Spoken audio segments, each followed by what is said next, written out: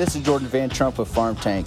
Farm Tank is an organization I formed for individuals and business owners to learn the latest in innovation, execution, and motivation. I believe there's a huge demand for hearing how others have become successful in life. I'll be traveling the world talking to some of the most influential CEOs and founders to help everyone learn and be more successful in their near future. The agricultural community has been extremely grateful to me and my family, so I'd like to do the same for everyone else and share my insights with you. With that, coming to you live with Farm Tank, Jordan Van Trump.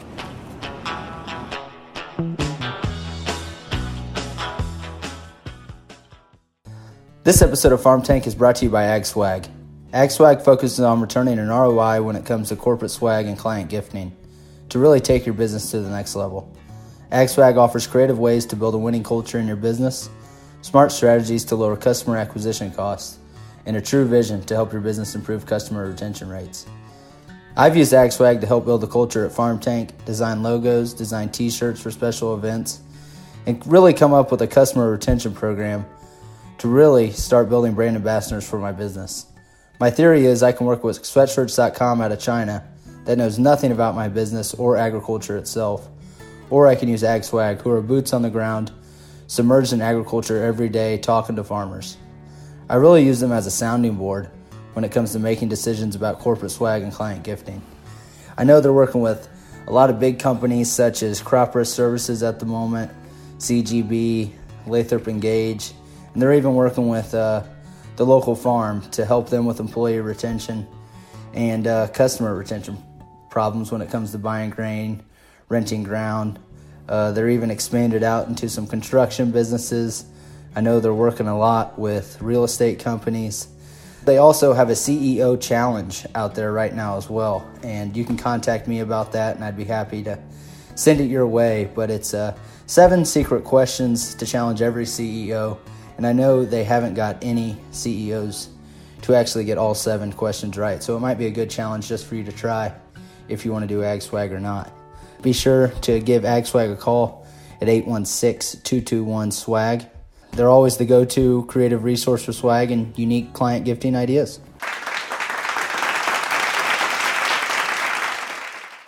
Today I have the pleasure of speaking with Sam Parr. Sam has basically been an entrepreneur his whole life. Sam started his first company in 2009 while still in college called Moonshine Online. He then went on to work for American Pickers for 18 months, soon after opening his second business in Nashville called Southern Sam's. After that, he co-founded Bunk SF, which is a roommate matching website. Now, Sam is currently the co-founder and CEO at The Hustle, as well as the owner at the Anti-MBA. With that, I'd like to welcome Sam to the show. Thank you. What's going on, man? Nothing much. It's a pleasure having you on and super excited. I know we've been trying to connect on this for a little bit now, but let's just start the podcast off by you telling our listeners a little bit how we met and the reason we're on this podcast today. Yeah, so we met. We were at I forget the name of the conference. It was hosted by Design Pickle. PickleCon. How could I forget that? PickleCon. I was there speaking. So I own this company called The Hustle. It's a newsletter business, but we're trying to become something much larger than that. But I saw you and your dad, and I saw you guys stuck out for 2 reasons. One, I live in San Francisco, and I've lived out here for almost 10 years now, but I'm from Missouri, and I lived in Tennessee as well, and I could tell that you guys were from that neck of the woods or that part of the country as well because of the way you were dressing, and I could hear a little bit of twang in your voice. So I was like, oh, okay, so I don't meet a lot of those people at tech conferences, and that's kind of what I'm used to, and that's my roots. So I started talking to you guys, and then you told me about you and your dad's business, which is, this newsletter empire. And I was like, that blew my mind. And that's kind of how we got going. Yeah, for sure. Yeah, we definitely hit it off and glad to meet you. You were actually one of the main reasons we ended up going out there. That's awesome. Signed up for your The Hustle, and we get it every day. And I was like, Dad, this guy's like speaking out here. We should go out there. And he dove into it a little more, and he's like, yeah, let's do it. Let's check it out. I'm going to send this to Russ, the organizer, and tell him to give me like a 20% affiliate you need some revenue share on your tickets. Yeah. What about moving aside from how we met, let's move into a little bit about your background, where you grew up, high school. You just told us you're from the Midwest. First real job, startup. Yeah, I grew up in Missouri, in St. Louis, in South City, St. Louis, and then my father started basically just a fruit stand that ended up becoming a produce brokerage site that was kind of cool, and it kind of taught me about entrepreneurship. And then from there, I went to college at Belmont University in Nashville, Tennessee. I went there for two reasons. The first reason was because I got an athletic scholarship. So I used to be a really good 400-meter runner, and they had a Division I program, and I got a scholarship too. And the second reason was because I wanted to be like Ari Gold in the TV show Entourage, and Belmont had a music business program, and I was like, oh, I could do that. And so that's why I went there. But when I was there, like my second or third year, I had always made money selling shit online, but I started really getting into it, and I'm like, man, I can make a living doing all types of stuff. And so I met this guy named Mike Wolf. That's the main guy on the TV show American Pickers. And I just met him on the street. He was walking on the street, and I just walked up to him and asked for a photo. And then I just started talking to him, and eventually in the conversation, he told me that he was opening up a store in Nashville, and I asked if I could work there and kind of help him set it up. And he allowed me to and said, yeah, and hired me. And from there, I learned that, this whole thing of making money on the internet, I could actually be a real-life job. Mike Wolf, the American Pickers didn't make their money online, but, I learned that this guy who was just kind of selling stuff like I did, he just did it at, a really large scale, and that can, make a killing. And I kind of was inspired to take my entrepreneurial stuff a little bit more seriously. Even though I'd seen my father do it, I kind of saw this guy do it, and it kind of, hit me in the head that I should be doing this. And so I started this thing where I had an online liquor store, but then I started a hot dog stand called Southern Sam's, and I did that outside of the American Picker store, and that did well. But it was 100 degrees, sometimes 105 degrees in Nashville, and I was like, this is really hard work. What else is there? What else is there out there? And so that's when I really, really got into the internet, and I just kind of Googled where in America do the internet companies, where are they? And I had kind of heard of Silicon Valley, but I didn't know what Silicon Valley was. I didn't know. I had never been west of Colorado, but I had heard this thing. I'd heard San Francisco, and I'd seen it on TV, but I honestly didn't know what the difference between San Francisco and LA was and all that. And I just kind of started Googling, and I was like, screw it, I'm going to go out there and try to make it. And so my senior year of school, I left a little bit early and moved out here and started some companies. And I'm on my second or third one, and that's where we are now with the hustle. Let's talk a little more about the Moonshine Online. You kind of skipped over it a little bit. You just said it was a liquor store. It's a pretty cool story. Yeah, it's a cool story. I think that anyone who has ever made money by themselves has always done things that were we're not sure if this is legal or not legal, but let's try it. And that was kind of that version. But basically, I didn't realize it. But looking back, I definitely wasn't following the rules, and that's why I shut it down. But there was this. I had read about. This is right when remember that TV, or it might even still be on, Moonshiners. Remember that? Yep. Mm-hmm. So that had gotten popular, and I had read a little bit about it. And there was a new law that was enacted in a handful of states that basically said that small-time distillers could make whiskey without having to buy a $200,000 or $300,000 or $400,000 license.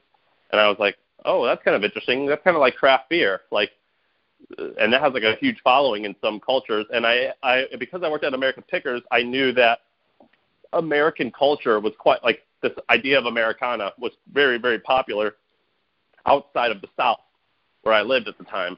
And so I just created this website called Moonshine Online, and what I would do is I would kind of work a deal with the liquor stores, and I would resell.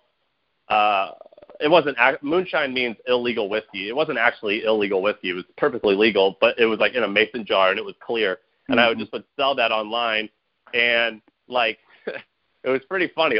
2 or 3 weeks in, I had just gotten an iPhone, I believe, and I had PayPal installed on my phone, and I'd be in finance class, and it would be a 45-minute class, and by the end of the class, I would have $1,000 in PayPal. And I'd be like, oh my God, this is awesome. And so it started making good money early on. But like I said, I think I was like kind of falling through some loopholes that allowed me to do it. And then I started talking to lawyers, and they're like, yeah, you're going to have to do, in order to do this thing in a big way, you got to get this done, this done, and this done. And I didn't feel like doing all that, so I ended up just shutting it down. Were you doing this while you were working at American Pickers, or was this before? I was doing it. I started it while working there, and then that was paying the bills, and so I didn't need a job anymore. Well, what was it like working at American Pickers? I mean, it was that's a pretty awesome. Cool deal. It was awesome. So, like, when I worked there, we were like the second, or I think we were like the second most popular show on cable, like a lot of nights. We were number 2 next to Pawn Stars. And this guy, Mike, he was like a superstar. Like, I remember, first of all, when I saw him, I was like starstruck, and then he let me work there, and it was like the coolest thing ever. I was only 20 or 21, and we would be there, and like famous people, like, first of all, the store is small. It was probably only 4,000 or maybe 3,000 square feet, maybe 4,000 square feet. It was really small. But people would wait in line for like an hour just to come in and see it.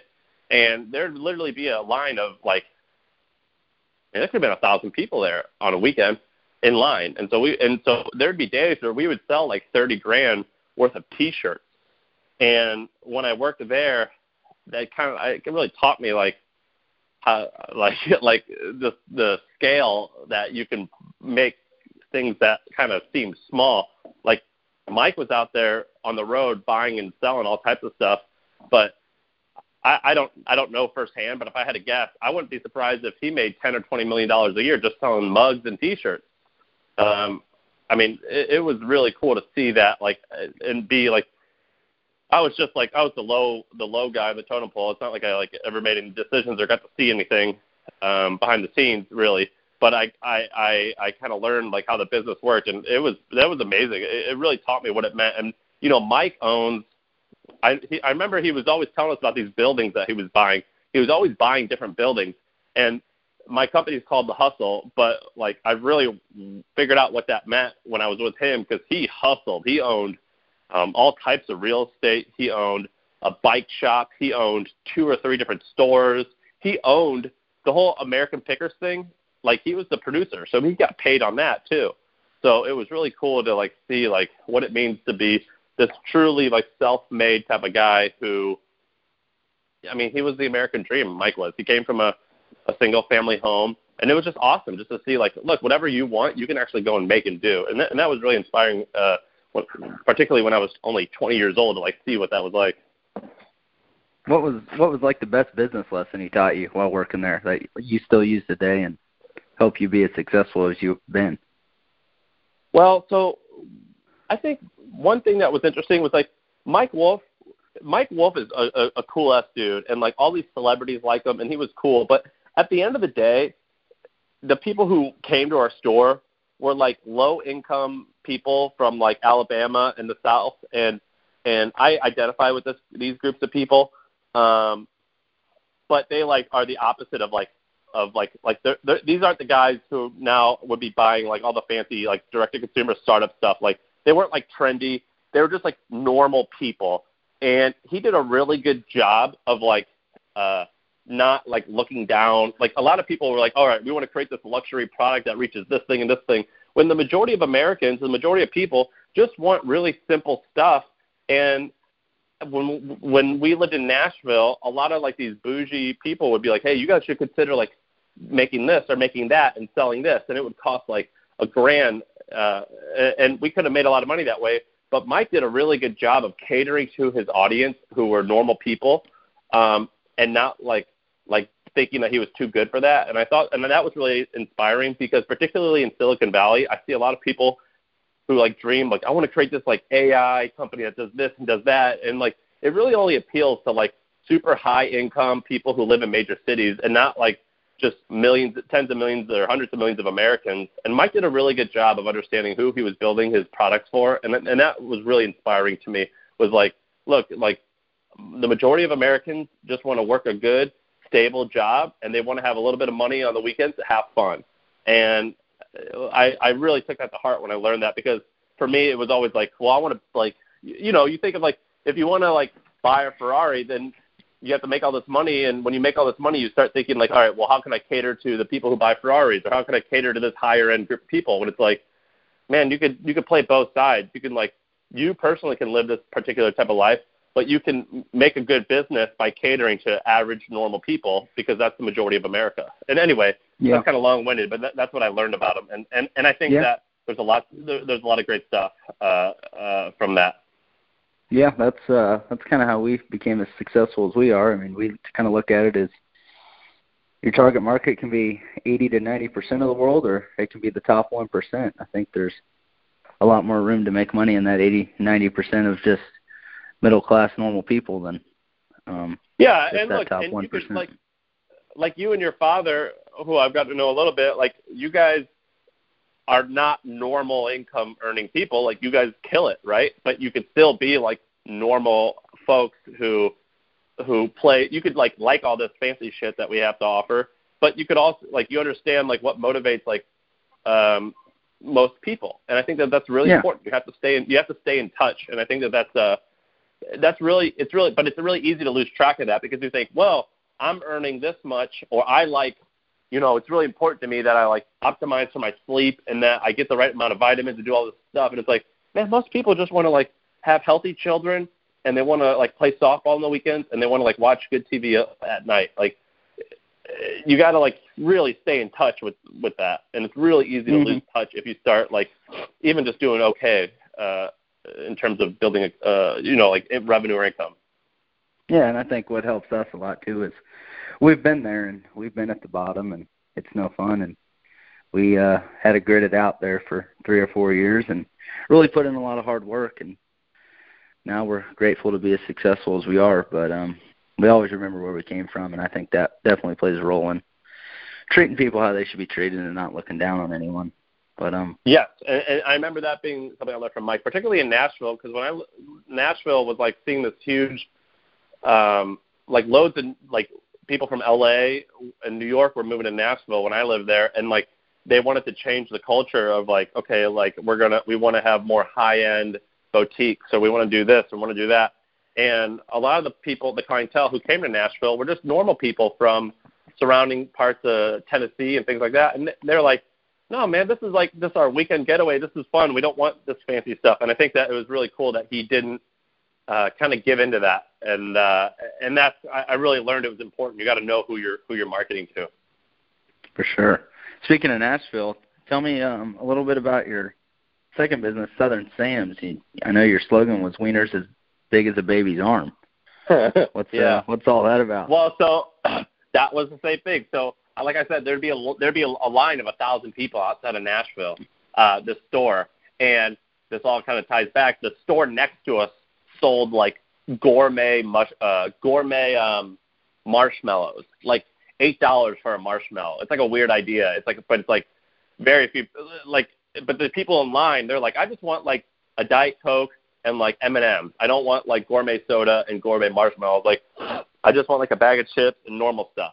And so I was like, well, this doesn't exist here. I'm just going to do it. And so the only thing that I could afford at the time was a hot dog stand. So I started a hot dog stand outside of the store, basically, and then I kind of expanded it. So I was like the official vendor for a lot of the concerts, like the summertime city concerts, as well as I would work the bars at night. So I would have my carts outside of the bars, and basically drunk college kids would come and give me $10 and get for a meal, and that was awesome. It was great. I think I started the business with $500, and on a good night, I could make $1,000. On a bad night or a bad day, I would make $100 in profit. On a good day, I could make $1,000. Yeah, that's pretty crazy to think about when you're just selling wieners, selling hot dogs on the side of the road. Well, yeah, I mean, think about it. Let's see. I'll do the math right now. Let's say at night I would charge $6 for one, plus a soda. That would be $8, and most of the time they would give me a tip. So I'd only need to sell to make $1,000 in revenue. I'd only need to do 100 transactions, and if there's 10,000 people at let's say 5,000 people at a concert, it's not too hard. Mhm. Yeah, definitely. And some of those guys, even like in Chicago and New York, when my dad used to work there, he said some of those hot dog guys would just make a killing and no one would even know it. They're pushing it's cool. Like every day. There's a guy down the street from where my office is in San Francisco, and he told me that he does about $800,000 in revenue, and he probably goes home at $300,000. I believe it. That's pretty crazy. Yeah, you could do good. What about let's talk about maybe your first like real startup company, Bunk SF. How I read it changed your life. How can you explain? Yeah, so like I was 21 or 22. I was a senior in school, and I was like making money through the hot dog thing and through the liquor store. And I was like, screw it, I want to go big. And I had heard about this company. That was only 2 or 3 years old at the time. And at the time, it was called Air Bed and Breakfast. Now it's called Airbnb. But I saw this idea, and I was like, that's kind of a cool idea. I'm gonna go there and try to work for them. And I interviewed there, and I basically cold emailed the CEO, Brian Chesky, or no, at the time it was Joe Gebbia, one of their founders. And I was like, hey man, I like found your email doing this thing or that thing. I think if you found potential like hosts, like people who will put their apartment on Airbnb, you could find their emails this way and cold email all of them. I bet you could increase your inventory by this much and make this much more money. And he was like, okay, that's kind of cool. Do you live in San Francisco? If yes, come interview on Monday. And this was like on a Thursday. I was like, all right, yeah, I live here. And I didn't. And so I just booked a flight and I flew out there and I interviewed and they offered me a job. And I ended up not even working there, but I just said, screw it. This San Francisco thing's awesome. Thanks for taking the time, but I'm actually gonna do my own thing. And so I packed up my bags and I moved out here. And I didn't own anything, so it was easy, and I was young. And I met a guy named John Havel, and I met him because I stayed at his place on Airbnb because he had the cheapest apartment in the whole city. It was $50 for one night. And I started talking to him, and he was like, yeah, I just quit my job a few months ago to start this one thing, this little roommate matching app. And I go, that's great. Can I work for you? Because I'd never met anyone who was my age who was starting a business. And he's like, yeah, let's do it. And so I started working for him, and eventually I got promoted to be a co-founder, and we grew that. And it was not a good business. Like, we were making enough to survive. We were making like thousands of dollars a month to like pay ourselves, but we sold it for a very small amount of money to a bigger company, and that kind of taught me a whole bunch. And then after selling it, I worked at the company for about a year and then left to start my current business. But yeah, it was like, it's funny that Bunk, it eventually turned into an iPhone app that looked just like Tinder, but for roommates. And we absolutely should have made it to help people date instead of help people find a roommate. It would have been far more lucrative. I think so. Yeah, I think you would have made a killing probably. 100%.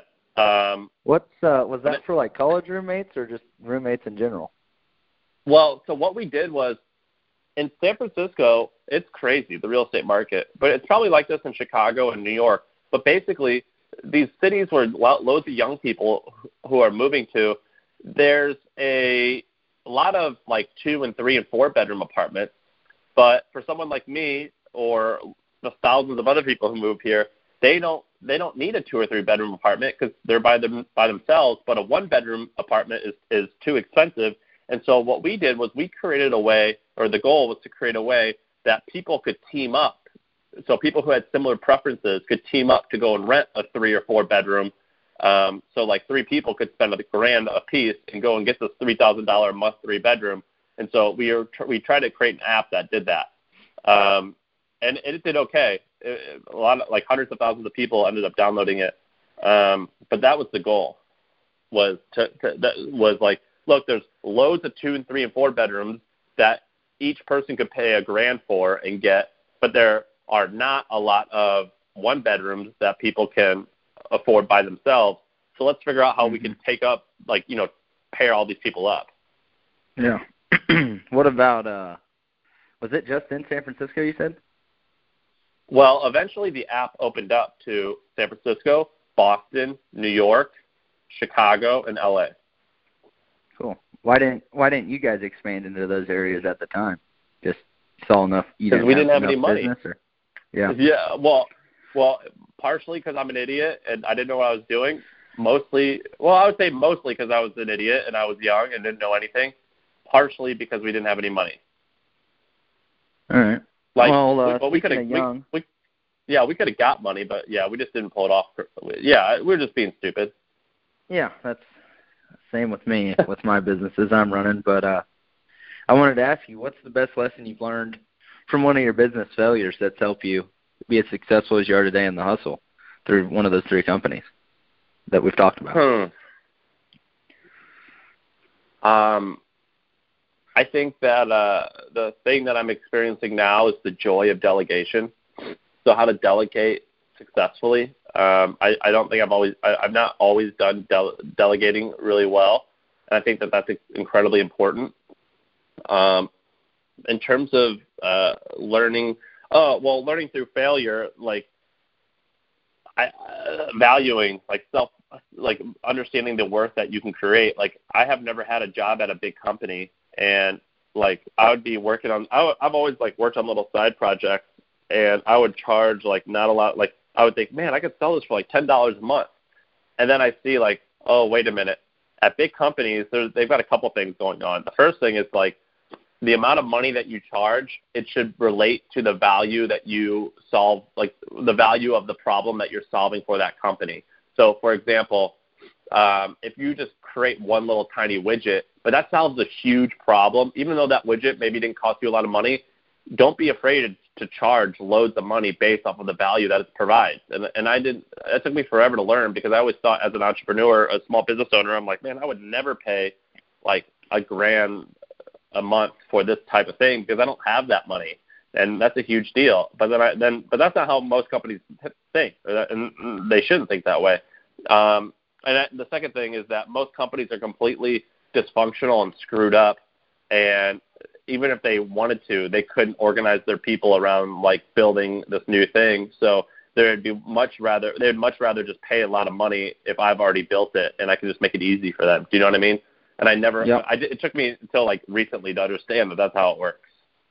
Yeah, it seems like one problem or one thing we focus on with our businesses is moving fast in our business and being able to pivot every day. And in those big corporate jobs with all the board members and moving up the ranks and everything, they don't have the opportunity to pivot as fast or move as fast as us. So yeah, even if they wanted to, we're seeing this with media companies. Every media company that's a really big media company, they're failing to pivot to subscriptions, or they're failing to pivot away from advertising only.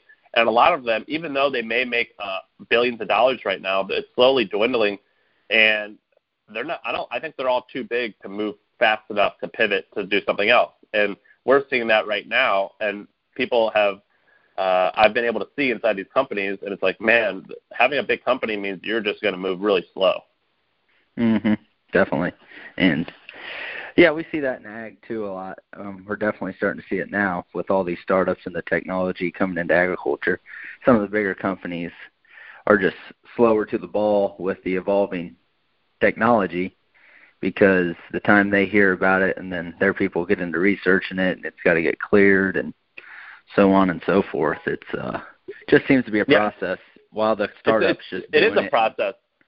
And you know what the process that you and your father, or what I would have, if I had a good idea, the process would be, well, I'm just going to do it. Or it's when I think of a cool business idea, I'm not going to go and do a ton of too much research. I'm not going to talk to that many people other than the people who will potentially buy it. And I'm just going to do it. And tomorrow it's going to exist. And that type of speed, it's just, you just can't do that at a big company, or most cannot. Yeah, and I've seen that on my end too, as I've gotten into business, and just like this podcast, my dad was just just do it, just get on one and figure it out. And here I am doing interviews with you. And you just freaking did it. There's no committee. I had no training, nothing, and we're starting to do. Some of the other guys in the office are wanting to do podcasts on here too, and they're wanting training, and I'm honestly, just get on a call and figure it out. And big companies just don't roll like that. Oh no, they would have to go to committee and vote. And I'd have to do interviews, and it'd be crazy. But right, and I think that's like a huge advantage to any small business. Mm-hmm. Let's transition a little bit out of your career and a little bit more from a personal perspective, what makes Sam tick? From what you told me, seems like you love motorcycles. Can you tell me about some motorcycles you've owned, or don't you have some parts in your place, you said? Yeah, so the question is what makes me tick. I think it's competition and adventure. And with adventure, I like motorcycles, so right now I only own 2 or 3. I've got a Triumph Bonneville, a KLR 650, and then I have a 1972 Yamaha XS 650, but that's parked in my office, and I don't drive that. So, yeah, I like to collect motorcycles. I've owned dozens and dozens of motorcycles. I learned that through Mike Wolf, the American Pickers guys.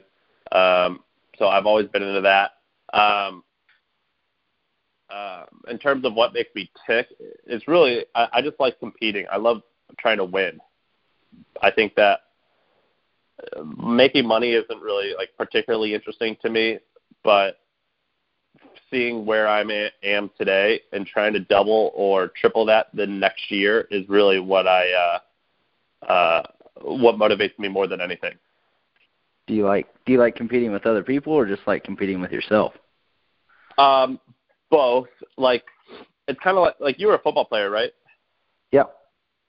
So you must have lifted weight. It's like, if you ever wanted to try to bench 300 pounds, it's like, well, why did I come up with that number 300 pounds? It's like I created that goal because very few people on the team can do that. So I'm going to try and make that my goal. And then you hit 300 pounds, and you're like, it's not like you're a different person. It's like you're all the same, but how do I get to 350? It's like, well, why do I want to do 350? Well, because it's a increase in the 300 that you did previously, but also no one on your team has done that. Let's try 350, and that's what motivates me. So it's a combination of competing with my peers, but also with myself. I really just am fascinated with just the idea of just trying to win. Yeah, I hear you there, and it gets to the point you gotta take it personal. And I just the last podcast I did was with a guy who played in the NFL, or he didn't play in the NFL. He played at Northwestern D end, and he was actually projected like top 10 in the draft, and he ended up hurting himself and couldn't end up playing football anymore. Kind of was depressed in a way and didn't really know what to do with his life because his life was revolved around football, and then got into the business world and started working and realized how much he loved to compete. And now I think he started 4 or 5 companies now that have he sold over $1 million. So pretty crazy what competition actually does to a person. Yeah, I think it's fun. Like, just like saying to yourself, like, this is like the vision that I have for my life, and how do I compete with myself to make that a reality? I think that's incredibly exciting. For sure. What about travel? Don't you travel quite a bit? What are some of the best places? I travel for work. I travel, like, I go out of the country maybe 3 or 4 or 5 times a year. Like, my thing with travel is so I've ridden my motorcycle across the country a couple times. I've been to most continents. I lived in Australia for a little while. My thing about travel is I actually don't like it as much as a lot of people like it, I think. But what I do love to do is I love America. I love seeing, like, the different cultures in America. Like, if I had a bet, I would say you've been to a lot of different countries and been abroad a bunch. And I think that's wonderful. But, like, dude, America's so freaking big. We have 350 million people. In terms of, like, the geography, we have to be the only country in the world that has every type of geography and climate and ecosystem.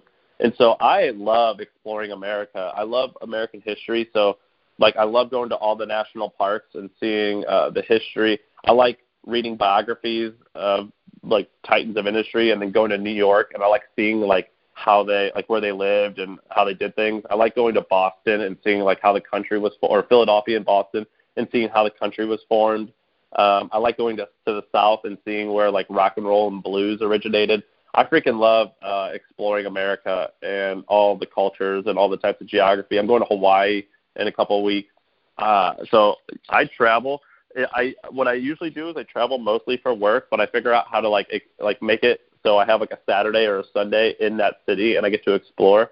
I love I love just traveling like our country, America, more so than abroad, just because there's so much here and to see. Yeah, that's. I think my dream. Well, maybe I'll sell this company and buy an Airstream trailer and just like see every state. Yeah, I have. I've only been to Canada and Mexico outside of the U.S. I haven't really traveled too much outside of the U.S. We're actually. I'm shocked. I would have thought that you would have been everywhere. No, my parents really haven't.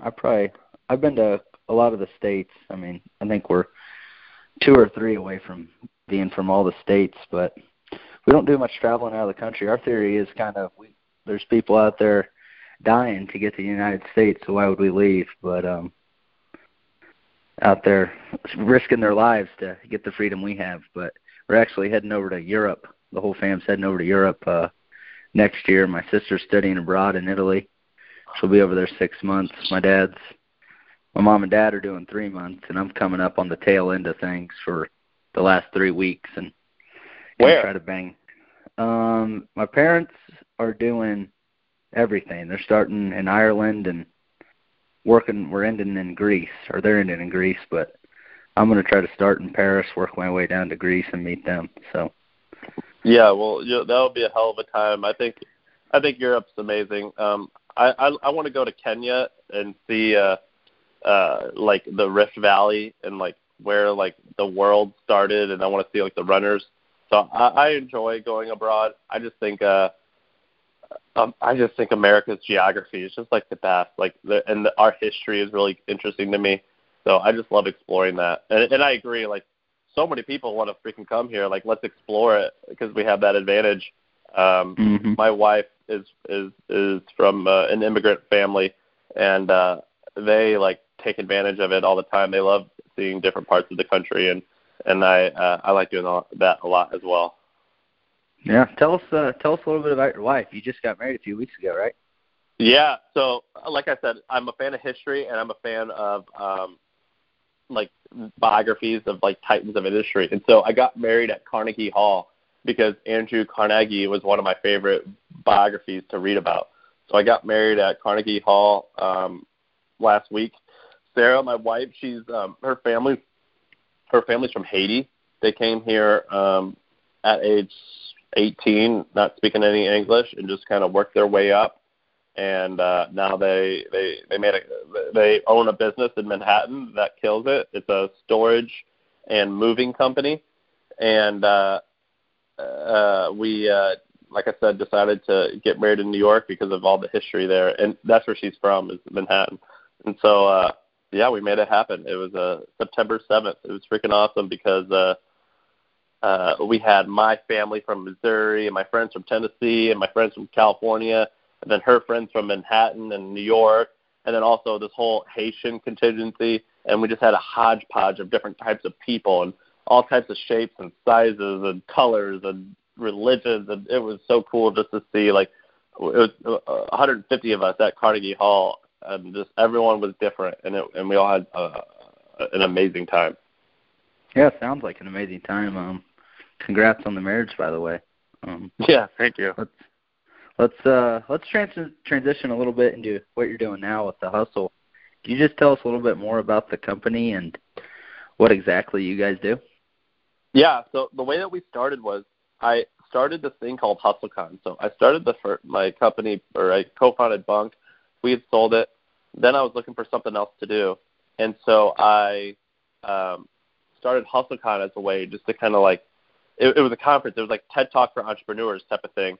And I only did it to meet people. And I made it popular by creating an email list where I would write about the speakers that were coming. And after I started the event, or had the idea for the event, and 6 weeks later the event happened, and I made like $60,000 in profit. I was like, oh, wow, that's kind of cool. I didn't expect that to happen. Let's, I guess, try it again. And we did it again. And this time I made like $250,000 in revenue and a lot in profit. And at the time, I was like, oh, well, I don't want to run conferences my whole life, but I'm definitely, this whole content thing is kind of cool. What if we built this whole media company, but we started with with an email list? And so that's what we did. And so our vision was build up this massive email list of like-minded people, and then create more products and sell those products to the audience. And so The Hustle, which is the name of the company now, it's a daily business news email. It goes out to close to 1.5 million people who get all their business news from it each day. Recently, we launched ancillary products. So we have this new thing called Trends, which was heavily inspired by what you guys did. So it's a weekly email that we charge money for, and it shows different fast-growing opportunities in startup markets. So like today we wrote about the mental health tech. So like there's with mental health care, there's a lot of like moving parts going on, and we just explain what are the fastest growing segments in that industry. And so we do that each week, and we charge $300 a year for that. And then we still host conferences. And so at this point now, our company is close to, we're like 25 people. It's still pretty small. We've not taken any venture capital funding, but we'll do close to $10 million in revenue this year. And the vision is just keep doubling. Like we did, like we've doubled revenue like every year for the last 3 or 4. Or we're 3.5 years old now, so we've doubled that revenue for about the last 3.5 years each year. And so we just want to keep going and just become a really large, independently, like I'm not trying to raise VC, a really large privately owned media company that has loads of different products and services for this particular audience. And to be honest, like a lot of that was definitely inspired when I met you guys. When you were telling me about your guys' newsletter, I was like, oh damn, we could do that too. That's kind of cool. And so we just kind of did something similar to what you guys had done. Yeah, and for everyone out there, I'm very familiar with The Hustle, and so is my dad, and we both highly recommend the free version and Trends. We use both of them to definitely stay on top of news. You guys recommended The Hustle in your email, and we ended up getting like 3,000 or 4,000 new subscribers. Really? Or you like wrote, or you like summarized I forget what you did, but you summarized an article. I think we talked about meeting you. Yeah, I think we talked about Yeah, that's right. That's what it was. Everyone listening, it's an awesome, me and my dad use it all the time, and these guys are definitely on top of it. And we'll read stuff and be like, where did these guys even like get this stuff? There's nowhere even else out there talking about it. But 6 hours to a few days later, you'll see it start rolling out. But these guys are definitely on top of their stuff, and I definitely suggest following them. And yeah, you guys do a great job, and we really like reading it. But yeah, so we have like a team. Well, we have like a team of like 2 or 3 people doing this each day. You guys have a much smaller team, so it's pretty amazing like what your guys' output is. But yeah, we work our butts off to get good stuff each day. For sure, yeah, good content's always key. We're in the space as well, newsletter space, and we both know there's tons of competition. It almost seems like anymore that's like the only businesses out there are blogs and social media and newsletters and all that. So one of the main questions I wanted to ask you is, how did the company grow so fast and scale to the level it has? Maybe tell me one reason on that, because I'm doing pretty much the same thing how you started with The Hustle with Farm Tank, and mine's completely free and just trying to produce good content. So I'm scaled to the level we're at now, but I'm trying to now take it to the next level of up in the millions like you are, that scale. So. Yeah. So for us, a few things. One, we were like super focused. So we didn't do a lot of we just launched a podcast. We didn't do any video stuff. We barely did any social media stuff because we didn't have any money to lose. We started hardcore with email and went all in on it. The second thing was we knew our numbers like crazy. So I knew how much revenue I would earn per subscriber. And so because of that, I would know how much I could spend to acquire a customer. And once I found that, once I learned that number, and B, once I found channels that would allow me to acquire customers for below the number that I would earn per customer, I went all in on it. So for us, like Facebook advertising on Facebook to acquire new customers worked really well. Advertising on Twitter, advertising on different emails, advertising like in loads of different places. We crushed it there, and it was all because I just knew our numbers like crazy. Were you doing paid advertisements, or were you just posting on your social media page? Paid, because like I'll just make up these numbers. Let's use. I don't know too much about Farm Tank. I'm sure I can figure it out. But with, let's say, you and your father's business, if you, let's say that like it costs $600 to subscribe, and the average person stays with you for 2 years, that's a $1,200 customer. Let's say that it's like, all right, well, so how much are you willing to spend $1,200 to acquire one customer? Well, I guess technically you could spend up to $1,199. But let's say you want to get paid back in the first 3 months. That means you're willing to spend about $300 to acquire, or $200 to acquire a customer. So it's like, all right, where can I acquire a customer for $200? Well, I would spend $1,000 on Facebook marketing. I would spend $1,000 on Twitter. I would spend $1,000 on like influencers on Instagram, and you just see like, all right, well, where can I keep just throwing dollars at and I could acquire more customers? So for Farm Tank, I would imagine it would be probably LinkedIn. You could just spend $1. You could create an ad and spend $1 and see if you can get one person to subscribe.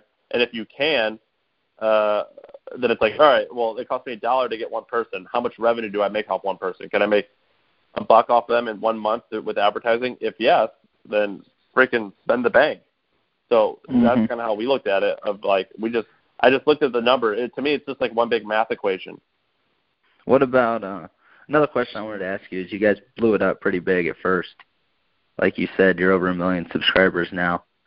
How do you guys keep a competitive advantage moving forward and continue to add subscribers and continue to push more and more good content? Or you guys is it simply hard work, or do you guys have a strategy behind your competitive advantage? Yeah, I think that, well, there's one competitive advantage that we have that we didn't mean to have, which was building up an audience. It gets like more expensive each year on a lot of the traditional channels. And so we're lucky that we moved when we did. It's kind of like that company, Blue Apron. Like, I was talking to the founders. He was like, there's no way you could ever build a Blue Apron right now. And I was like, well, why not? He goes, because when we were advertising on Facebook, we would pay Facebook a penny to get a click to our website. So we could like spend like very little money in order to acquire customers. And it's kind of like that with us. When we started, it was pretty cheap to acquire customers. And the second thing is, when we first started, we got our first 100,000 visitors just from me blogging like viral content that would be seen by millions of people, and a small percentage of those millions of people would sign up and give us their email. And so that's another competitive advantage. And then in terms of strategy, the strategy from day one was build up this huge email list, because once you have a huge email list, that's a huge competitive strategy, because like no one can take that from you. So anytime we hit send, we'll get 600,000 or 700,000 eyeballs on whatever we send, because that's our open rate multiplied by our list size. So like that is our competitive advantage, which is an email list. Now we're expanding beyond that by creating more stuff. Yeah, for sure. What about let's talk a little bit. I don't want to go over on time. Let's talk a little bit about HustleCon now. You guys got that coming up, right? Yeah, so we still host events. So like last year, we had something like 12 or 15,000 people speak at our events or attend our events, and we still do that. This year, it's happening the first weekend in December 2nd and 3rd. We've had all types of people speak. We've had pretty much, if you can think of a startup that's like well known, they've probably spoke at our event. So this year we have the founders of Strava, We've got the founders of this company called Hims. Have you heard of Hims? They're the ones who make that Viagra replacement. Thrive Market is coming. The folks who started Calm. Calm's this meditation app. It's quite large. The founders of Third Love. It's a large bra and underwear company. In the past, we've had the founders of WeWork, who just stepped down today. We've had the founders of Away Travel, which is pretty huge, Quest Nutrition, Hint Water, just all types of cool companies. And yeah, we have that coming up on December 3rd. How'd you get hooked up with the Calm people? Pretty much anyone who's ever spoken at our event, it all started with me cold emailing them and then becoming friends with them. So I'm buddies with Michael, the CEO, and it all started because we just became buddies, like through a cold email or something. Cool. San Francisco has San Francisco has so many downsides. Like, it's too expensive, it's pretty dirty. But one of the upsides is like all of these people, like live in a 2-block radius. So like guys like everyone I just named, they probably all live like in my zip code. So it's really easy to get to know these people. That's crazy. Yeah, my mom was talking to me about that the other day.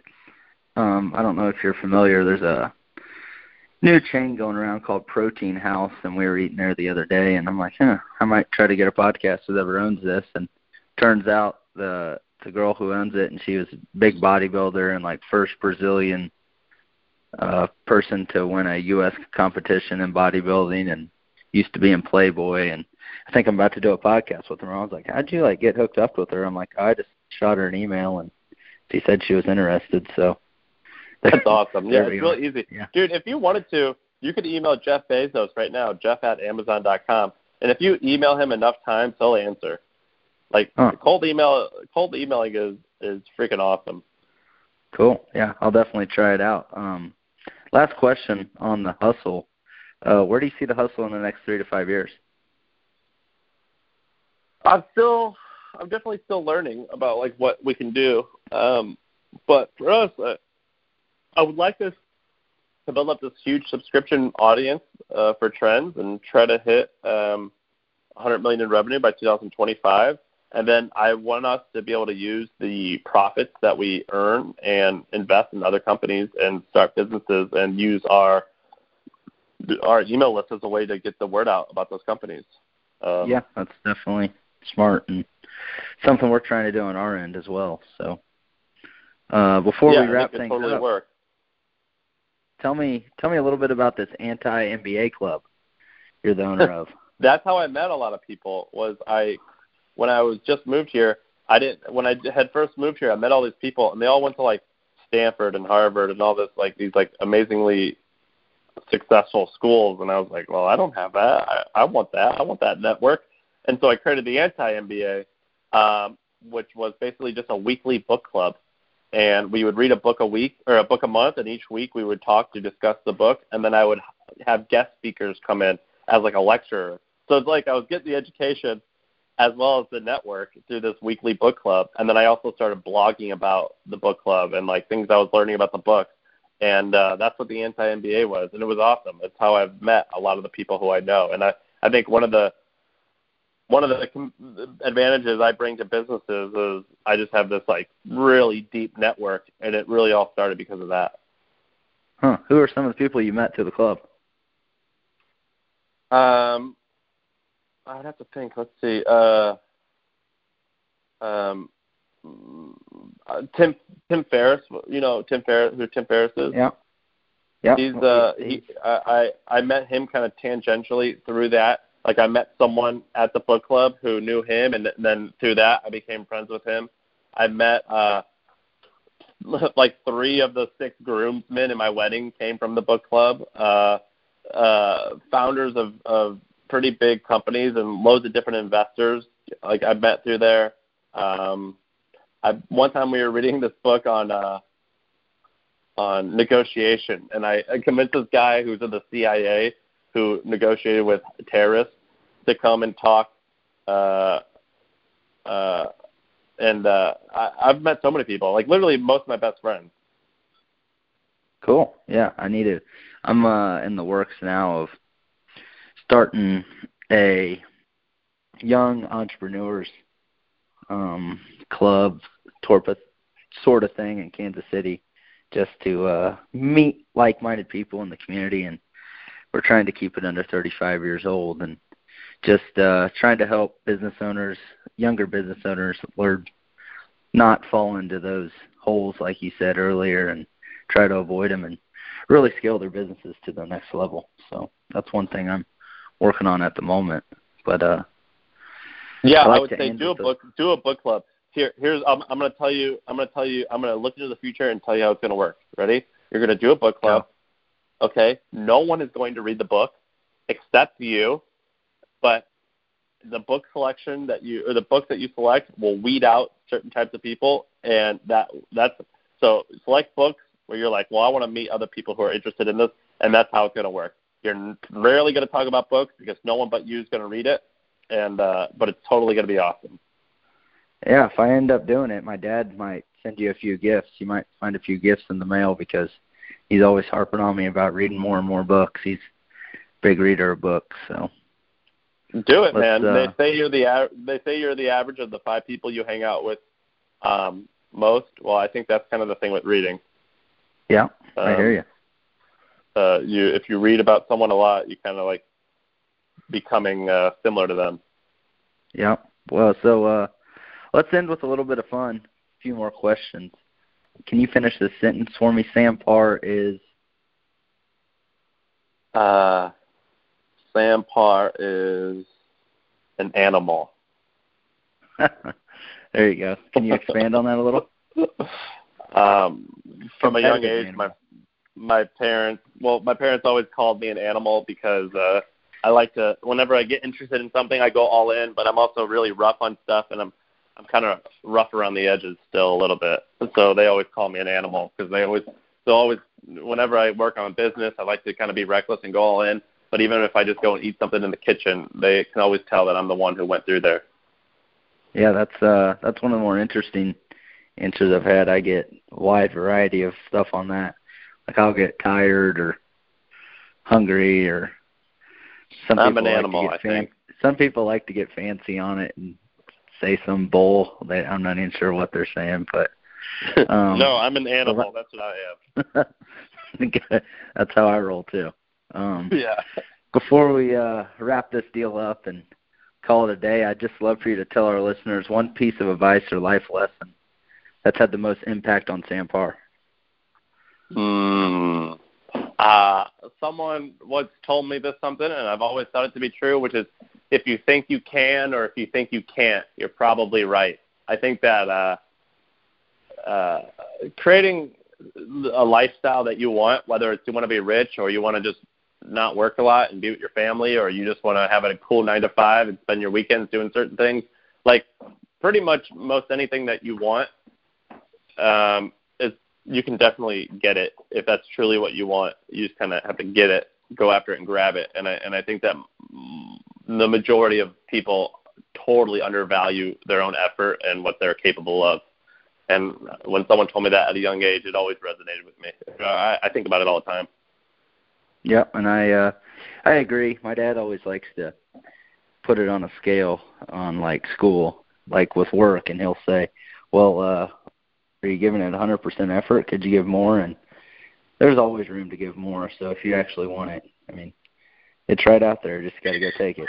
To me, life's not a matter of can you or can you not. It's just what path do you want to take. For sure. And I think that's it for our Farm Tank session today. I appreciate you being on the show and taking the time to do this with me. I learned a lot. I hope our listeners learned a lot. I think I'll be out at HustleCon this year. I'm planning on buying some tickets, so I'll see you out there. No need to. I got you. I'll send you something. Okay, cool. And we're doing a show this year as well. We plan on FarmCon. Just plan on coming. I'll handle the tickets. Okay, cool. And I'll send you some stuff on our show. It's called FarmCon. We changed the name, so it's we got some pretty cool speakers. I'll send you over some stuff too, and you're more than welcome to come as well. And maybe we can just trade tickets. So let's do it. I'm in. Alrighty. So I guess that's Thanks it. Let's stay in touch. Yeah. thanks for being on, and let's stay in touch. And if you ever need anything, let us know, and we'll be happy to help you out. All right, man. Thank you, and I appreciate you having me, and I'll talk to you soon. All right. See you, buddy. Bye.